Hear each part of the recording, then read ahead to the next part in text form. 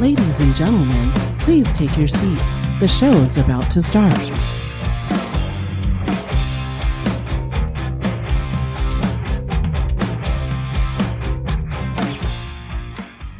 Hey guys, what's up? This is Phoebe. This is Mike. This is episode number 41 of the Mike and Phebe Show. And today we have a very special guest calling in. This is Brian Sylva. Brian is a member of the governing board, Trustee Area One at the Mount San Jacinto Community College District. Hi, Brian. Hi, guys. How are you? Very good. Yeah, thank you for having me today. Absolutely. Yes, we're so excited to chat with you. And I believe we met sort of, or a little bit, or kind of like by connection. Cindy Lemke at the Hemet San Jacinto Chamber of Commerce. We are members. And are you a member at Chamber there? I'm not a member of the chamber, but of that particular chamber. But Cindy and I have been friends for many years when I used to be the board president for the Beaumont chamber many years ago. So, and it was relationally, that's how I was blessed enough to end up with this opportunity, because I was playing in their golf tournament and I won this podcast. Yes. So we're so happy that you're able to do the podcast with us. We got a lot of interesting topics, so I'm glad you sent in some good bio information for us. So let's jump right into it. Let our audience get to know you. What brings you in today? Where did you grow up? And where did you go to college? Where do you live now? And what kind of career do you have? That's a lot of questions, like just to answer all in one. You could do it randomly or all in one order. Well, you know what? I'll do my best to put it all in one good, very tasty sandwich. So, as you had said, my name is Brian Sylva. I'm a first-term member of the Mount San Jacinto Community College District Board of Trustees. I'm on the presidential cycle, which makes it a little difficult when you're, every year you're a down-ballot race and stuff like that when it's in the presidential cycle, because you get kind of lost in the upper parts of that ballot. But anyways, grew up in Riverside, had a great childhood, awesome parents. My dad was a motorcycle mechanic and my mom was an administrator with Alvord Unified for 25 plus years, and went to Alvord Unified and Riverside Unified schools, attended Norda Vista High School and graduated from Ramona High School in 1997, and played football in high school as an offensive lineman. My senior year was a sports editor of the high school newspaper, The Rampage. And then attended Riverside City College and was a writer with Viewpoints, which is the school paper there at Riverside City College, and a student body president and trustee from 2000 to 2001, that school year. During that time, I was a stringer for the Riverside Press Enterprise and covered high school football. So that's where I kind of learned my skill set in journalism and how to write and get good quotes and talk to coaches and student athletes, etc. Then went on to UC Riverside, where I was a contributing writer for the Highlander, which is the school paper there. Participated in the UC-DC program when I was at UC Riverside, and the UC-DC program is the UC system is much like any of the other systems within the nation. So University of Tennessee system, the University of Texas, etc. And they all have governmental outreach arms, because there's a lot of federal dollars that go to four-year schools.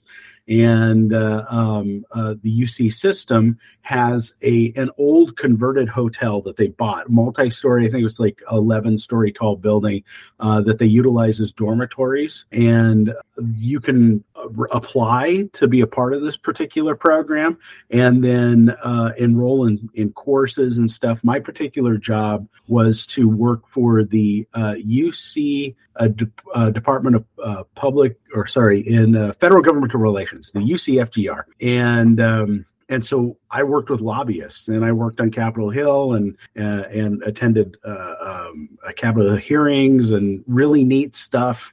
And the cool thing about the UC system is that they do everything from agriculture to Department of Defense, because the UC system runs 3 national labs, the Lawrence Livermore lab, the Berkeley lab, and then Los Alamos still, even to this day.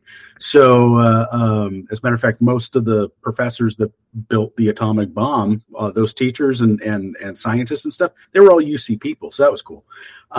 Met my wife at UC Riverside and ended up with a bachelor's in history, and then lived in Riverside for a little bit and then moved out to Beaumont in 2010. Got involved right away, and the community realized that I didn't really have any agendas. I just wanted to serve my community, and so that opened up a lot of doors. And so was on chamber board and got on the hospital board at San Gregorio Memorial Hospital Healthcare District board.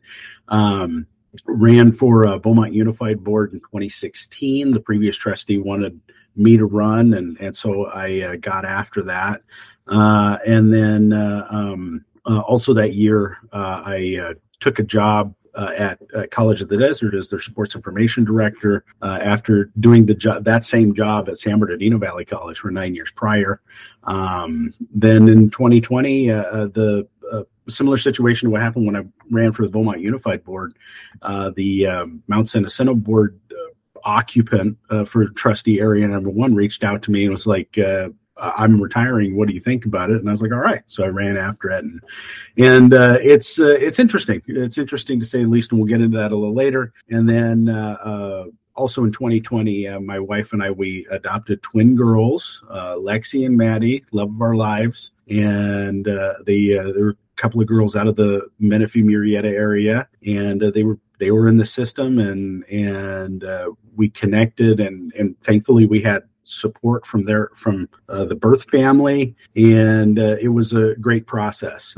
So if anybody's considering that foster to adopt process, the Riverside County does a very good job, and so that's a lot and a little about me. That's awesome. You know, as I was reading your bio that you sent over, I felt so impressed and humbled that we were able to connect and do this podcast with you. You told me so much about your personal and professional accomplishments on your bio, which also included a Lifetime Achievement Award called the Brass Top Award. Right. Then you decided to take the plunge into local politics. And, you know, we all know politics can be really hairy, can be really, really a lot to take in. But what made you leap into elected office? You told me that how you got into it, but what was the real inspiration behind that? Yeah, so that's a really good question. So my first foray into politics was canvassing for a local measure in the city of Riverside called Measure C in 1987, and I'm 8-9 years old or whatever, and it was in support of a green space along Victoria Avenue, and unless you're an old townie, if you will, for the city of Riverside, you probably have no clue what Measure C is, other than the fact that it was tremendously controversial at the time. But nonetheless, Measure C was passed, and it held that green space along Victoria Avenue to this day. So that's great. And the other thing is that my dad hated politicians, and so while my peers are, kind of sowing their wild oats and whatever in very salacious ways, I started working on campaigns. I'm like, I'm going to get back at my old man by really digging deep into this. And it was kind of funny in that regard. My dad didn't think it was entertaining until he got significantly older. And of course, I didn't understand the irony until I also got significantly older. But I started working on a couple of congressional campaigns, and then volunteering. The work on campaigns, especially on congressional campaigns or whatever it might be, U.S. Senate campaigns or even gubernatorial campaigns or whatever it might be, they're very lots of hours, low pay, and you get as much pizza and donuts as you want, but doesn't exactly go great with the dietary necessities for individuals. But anyways, so started working for political fundraiser Mike Williams in 2000 through 2001. And Mike is still a big player in political fundraising throughout Riverside County, mostly Western Riverside County. And then just kind of started working my way up. So for years was just kind of involved in the chamber board. I was an HOA president. Of course I was, right? But I was a good one. I wasn't one of those HOA presidents who are jerks.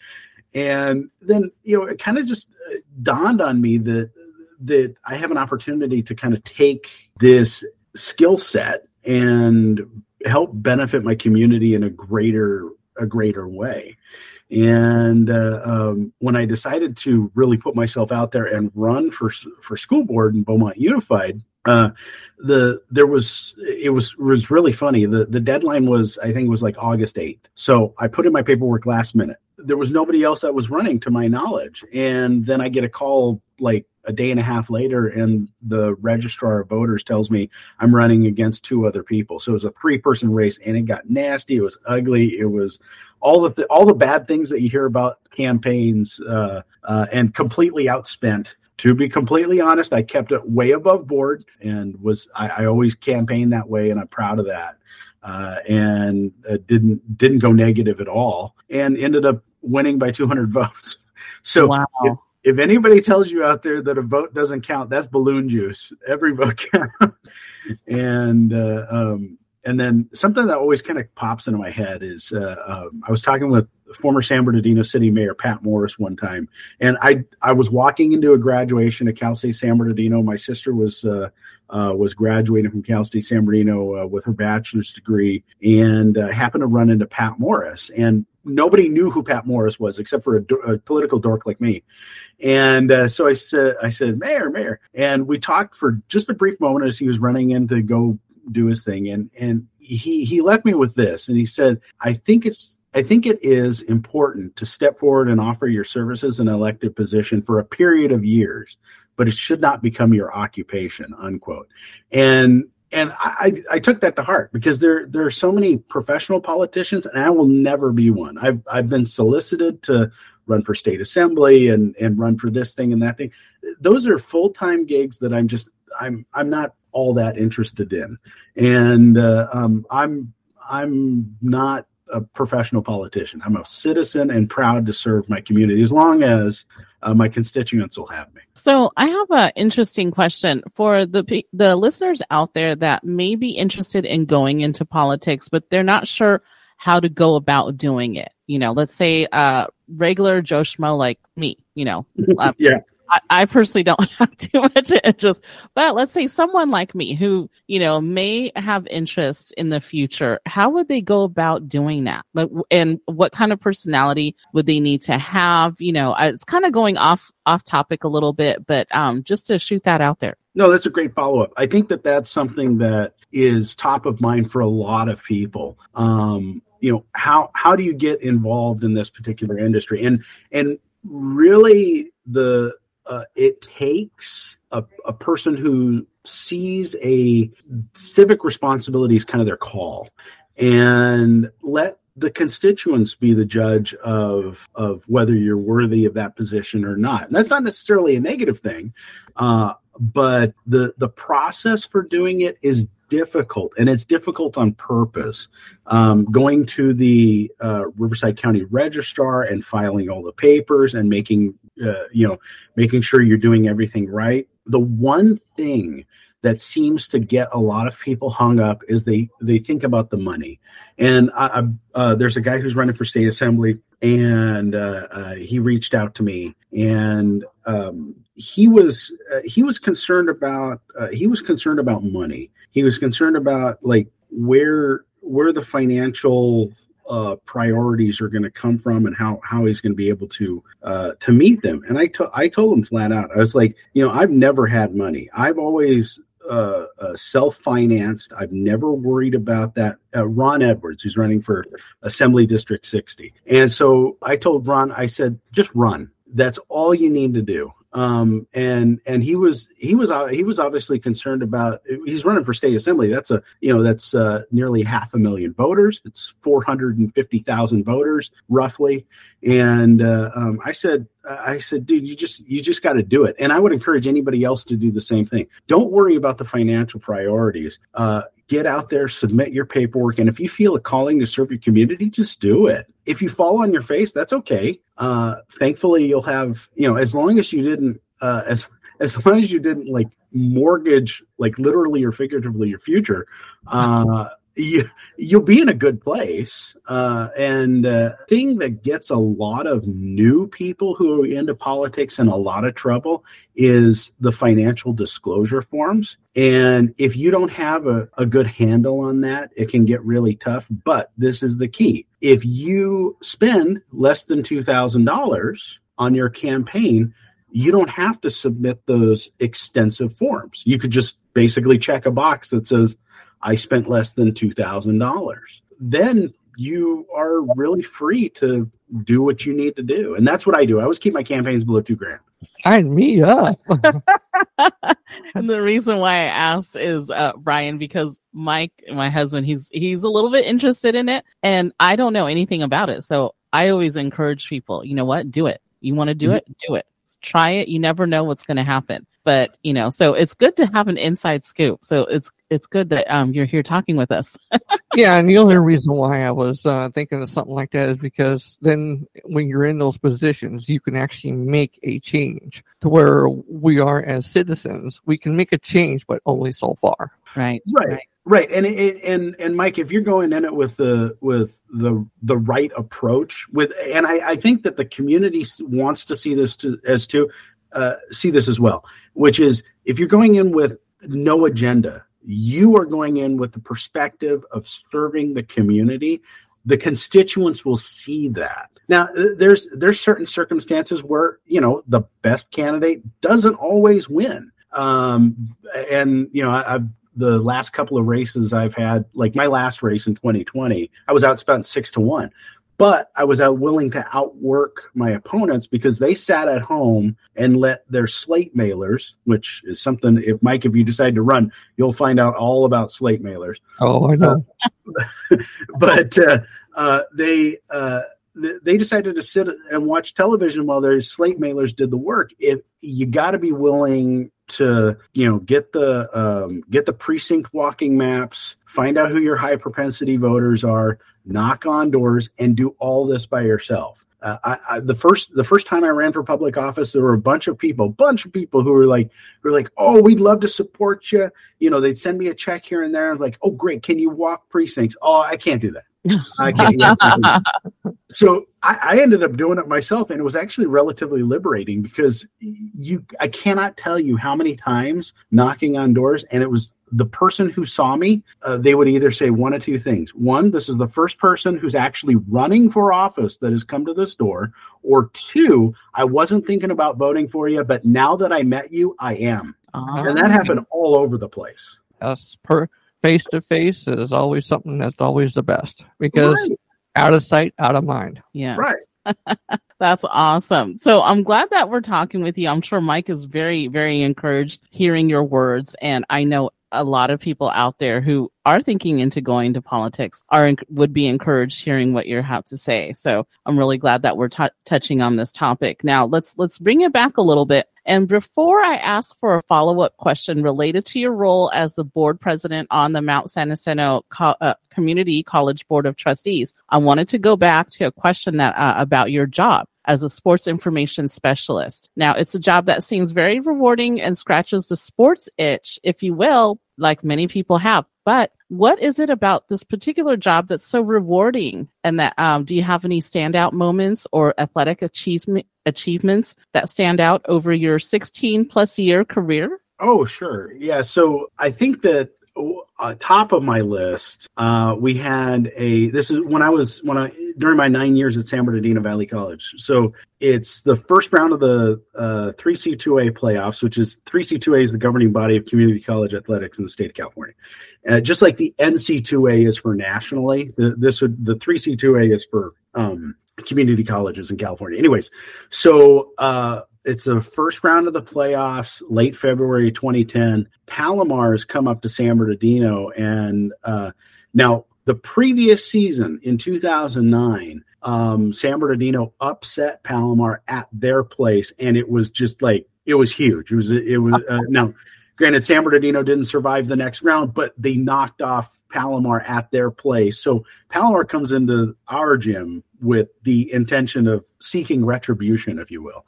So Game's tied 55-55 with 15 seconds left. The top player for San Bernardino, a top guard that particular year, was a player by the name of Janelle Jr., who is from La Sierra High School in Riverside.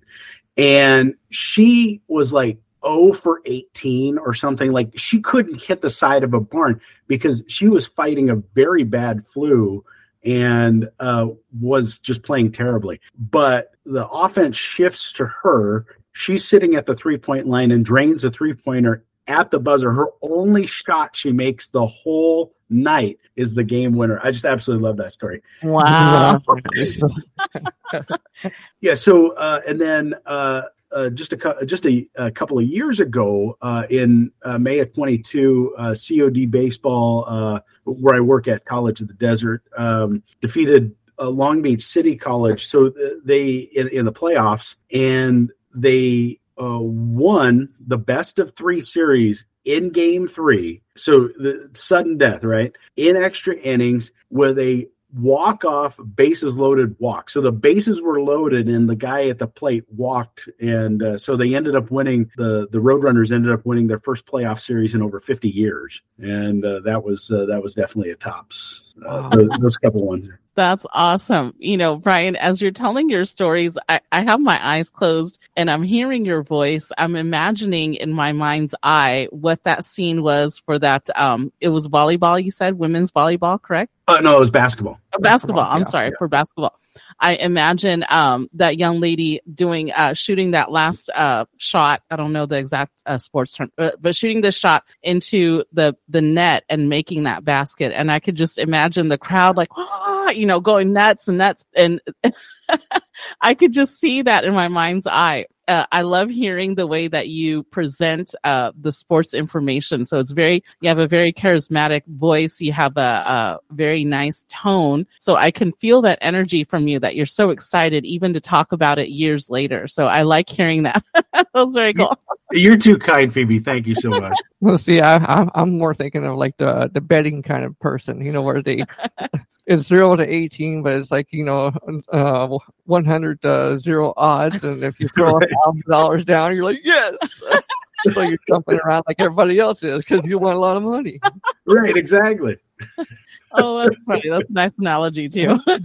Now, Brian, since you work in the world of sports marketing, and I would presume that you're a fan, like of any professional sports college league, what is your most favorite team?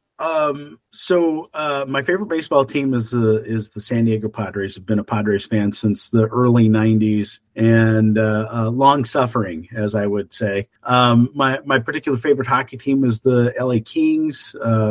And my favorite basketball team is the Phoenix Suns, which they knocked off the Lakers last night, which is great. My favorite football team is San Francisco 49ers. So I've been a Niners fan since the mid 80s. And my favorite international soccer team is the Liverpool Reds. Love my Liverpool Reds. So very nice. Have you been to any of these games? So I have seen every single one of these teams live except Liverpool. I missed an opportunity. They were playing an international or one of these every so often, very rarely, there will be some random European clubs that'll tour the United States. And so I think it was like 2018 or so, Liverpool ended up playing, I think it was like Juventus or something, a Italian club in at the Rose Bowl. And wow.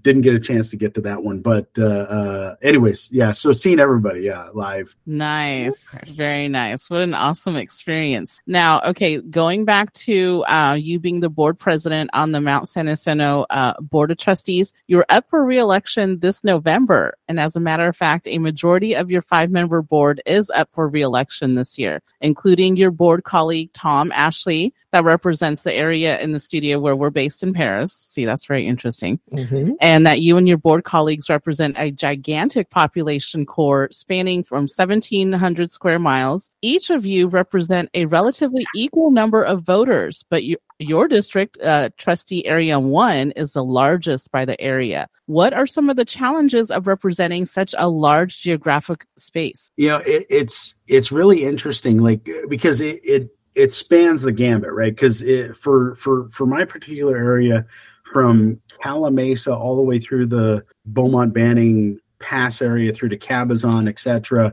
and then south through to Idlewild in Garner Valley, through Aguanga and Anza, and then all the way south, basically Temecula, south of Rancho California Road, to the Pachanga Res. All that area is my responsibility as a trustee, and it's interesting because there's competing interests, right? What Temecula needs will vary significantly with what the pass area needs versus what our mountain communities need as well. And so trying to make sure that I have a face or some kind of footprint in any of those places is really difficult. And I do my best to be out in the community as much as possible. But, as it relates to the relationship that I have built over the years with the pass area chambers, Calamasa, Beaumont, and Banning have great chambers.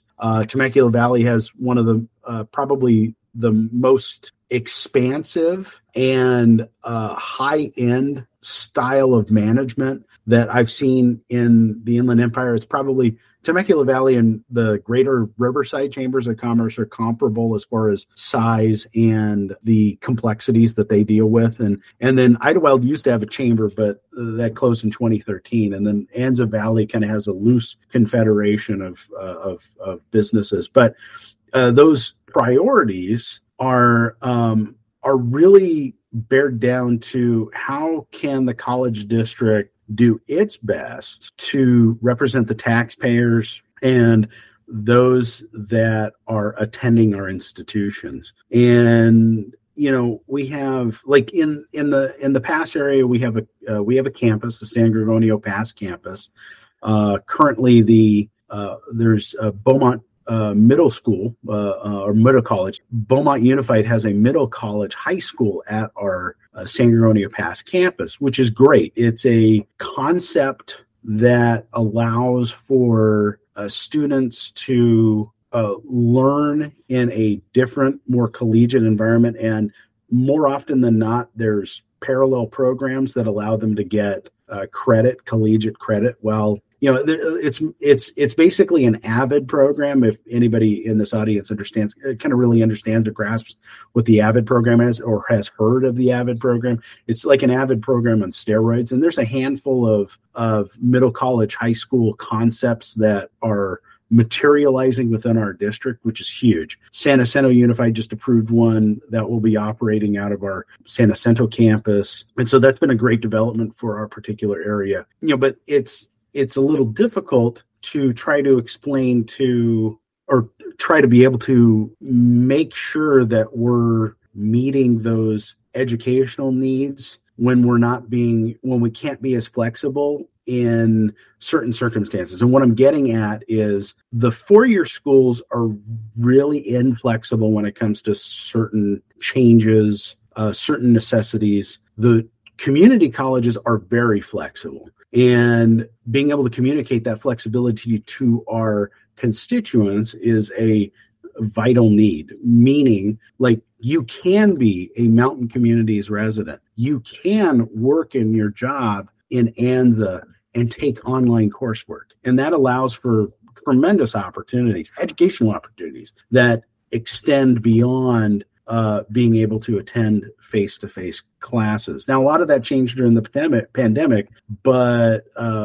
what we've learned throughout the course of that is that while we're roughly at about 60-40 right now, which is frankly pretty progressive in comparison to some of our neighboring districts, a lot of our neighboring districts are still not quite up to that amount of face-to-face instruction. But what we found out throughout the course of the pandemic is that because the economic downturn that we're kind of currently in, it depends on who you talk to and what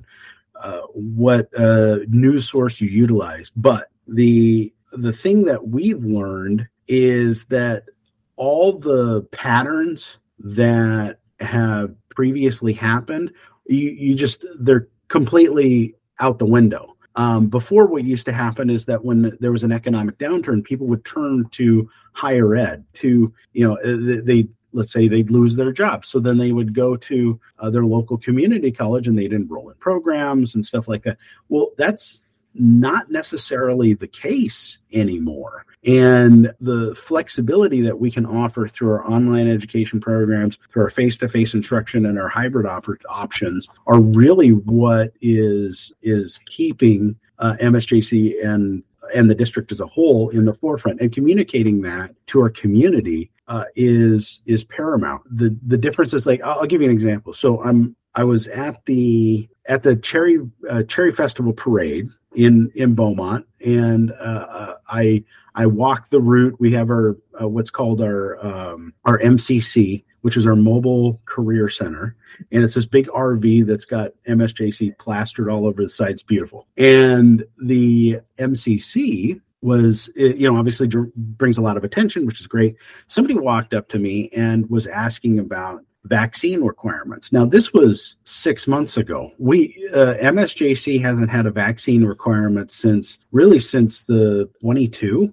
I mean, it's been almost 2+ years that we haven't had a vaccine requirement. But the person that I was talking to had confounded what they heard at the 4-year level versus what we were doing on our campus. And so we started a marketing plan. A lot of people have gotten M-S-J-C flyers, giving people updates of what we're doing, because there's a lack of information out there for people who aren't directly attending our colleges, but they're paying the taxes that they pay for our colleges to function. And being able to do that level of outreach is so important. It's so critical.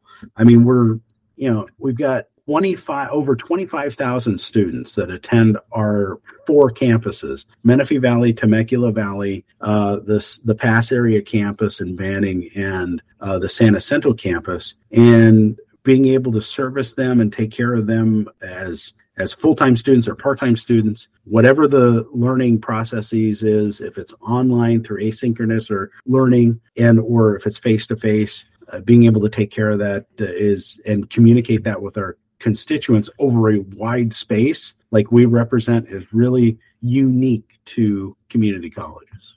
It's definitely a hurdle to jump over, especially nowadays, especially after the pandemic and the shutdown. I really appreciate seeing higher learning colleges, vocational schools, things like that. I appreciate that they offer the hybrid option, or even a fully remote option. So not only having the campus and live in-person learning, but having that option. I think that's very important. Right, and it gives our institution, as well as, and to be fair, as well as neighboring community colleges and a handful of 4 years, it allows them the flexibility to be able to meet students' needs where they're at. Yes. And it happens rarely where the competing needs actually, it's kind of like a bullet hitting a bullet. And where we're able to meet the needs of those communities, regardless of their socioeconomic status, regardless of their particular needs at the time. Meaning, like, what we found with the face-to-face instruction and the online instruction, this is kind of like institutionally, not necessarily at M-S-J-C, but community colleges as a whole, that a lot of our newer students that are coming in from Paris High School or wherever they might be attending, Beaumont High School, Temecula Valley, whatever it is, that they want the face-to-face instruction. So we're seeing our freshmen that want that face-to-face instruction. Well, bearing in mind that we have 60% of our students that are part-timers, which means that they're carrying less than 12 units. And those part-timers have responsibilities at home. They have responsibilities at a job or whatever it might be. And this allows them through online education, through either synchronous, which means that your class starts at 8 a.m., you need to be online at 8 a.m., and we discuss the topics beginning at 8 a.m. Asynchronous is you log on when you can, you study the materials when you can, and this is when the test is. And so we're seeing a lot of interest in that in that flexibility in being in online.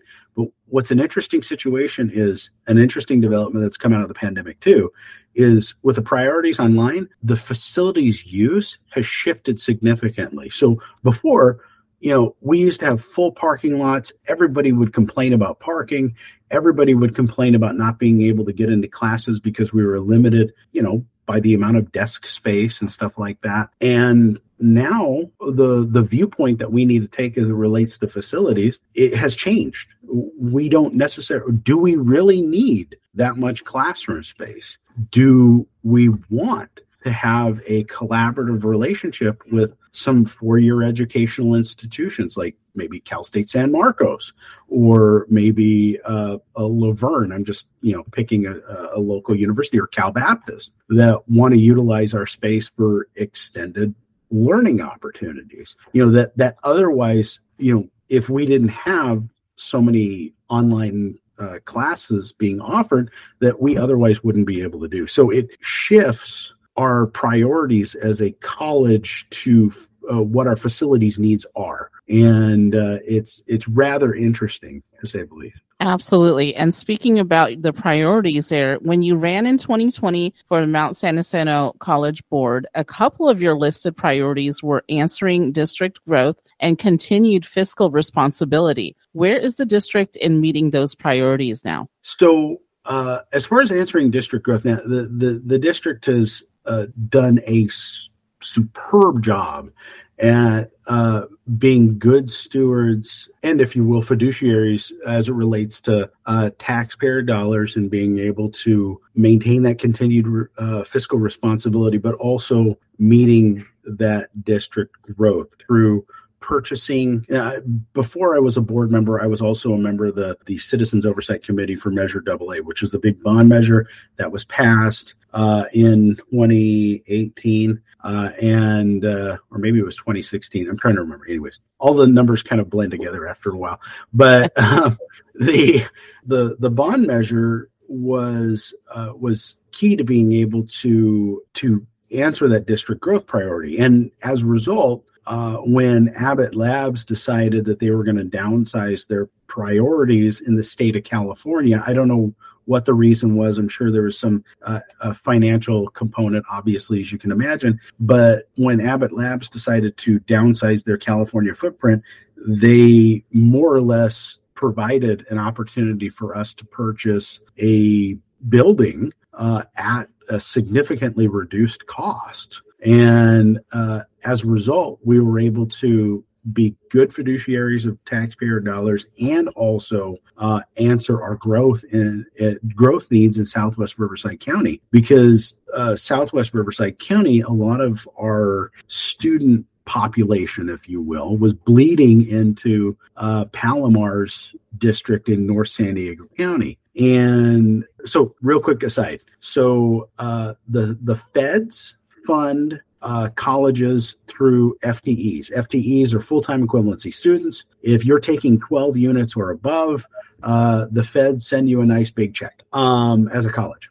When you finish your degree, the state, through completion, that's what it's called, completion, will send you a nice big check for your students. So that's how we're able to fund everything. Anyways, so through that funding mechanism, we were losing millions of dollars to Palomar Community College District.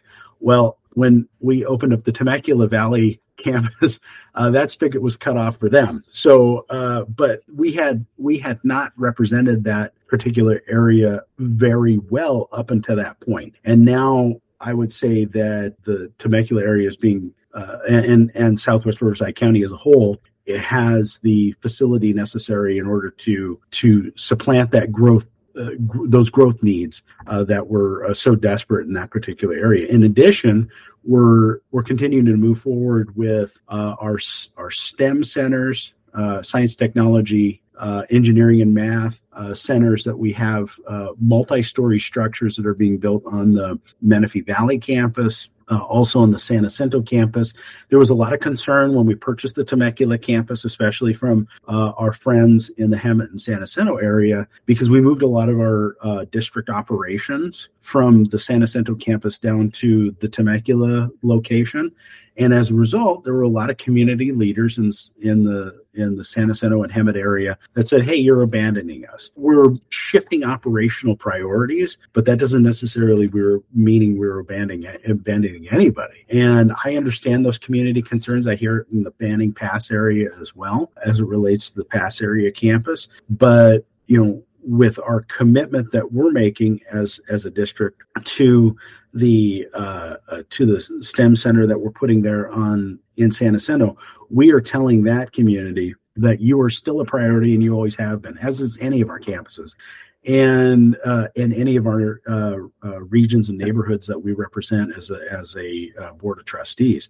So we're out there doing our very best to not only answer district growth, but to also be, like I'd mentioned earlier, be flexible enough to prioritize what our community needs. And the crazy thing is, Phoebe and Mike, is that it's something somebody brought up in our board meeting last night, which is we can't think about what we're doing now and what it affects now. It's the things that we do now. We won't know if we did it right for 2 and 3 years. And it shifts to like 4D level chess. Like your mind you blow your mind at that point. Like how conceptually that if you make the wrong move now, how we wouldn't even be able to really know what those ramifications of those moves are until many years down the road. And so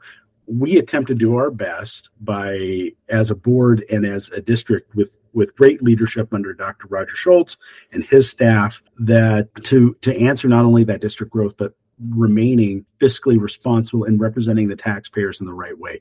We want to make sure that we're getting every cent out of that dollar and realize that it's not our money. That district, that is not district money. That is money that the taxpayers have given us to do the most with, to represent them. And I think that our board has that perspective.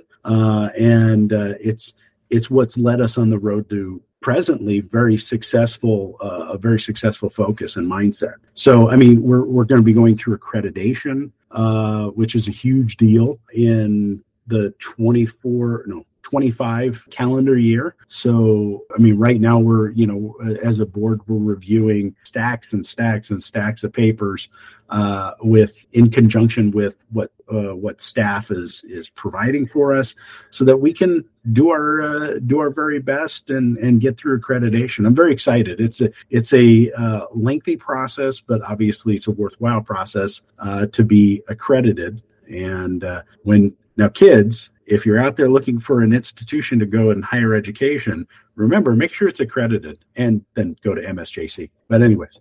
Yes. And that must be very, very exciting to be a part of an accredited school, accredited higher education school institution. Sign me up. Yeah. So, Brian, I had such a good time talking to you, getting to know you as a person, getting the inside scoop about how to get into politics here in our local area. And you've also shared a lot of information about your sports information background. So I'm so glad you had a chance to chat with us. This is Brian Sylva. Brian is a member governing board of the Trustee Area One at the Mount San Jacinto Community College District. Find Brian online on LinkedIn. You can connect with him, and it's Brian Sylva, SYLVA. Connect with him on LinkedIn. We're going to find you on LinkedIn and connect with you, and I'll tag you when we air this podcast. I'll tag you with the link. Brian, I had such a good time. I know Mike, he's very interested to continue talking to you. Right at the edge of my seat. You better believe it. Hey, just reach out anytime. I'll help you out, man. All right, sounds good. Thank you so much, Brian. Appreciate you. Sure. Thank you, Phoebe and Mike. Appreciate you very much. And I best of luck to all your future endeavors as well. Yes. Thank you so much. I appreciate that, Brian. Thank you. Thanks for listening to the Mike and Phebe Show on Alternative Twist Radio. If you missed any past episodes, just search the Mike and Phebe Show or Alternative Twist Radio on any major podcast app.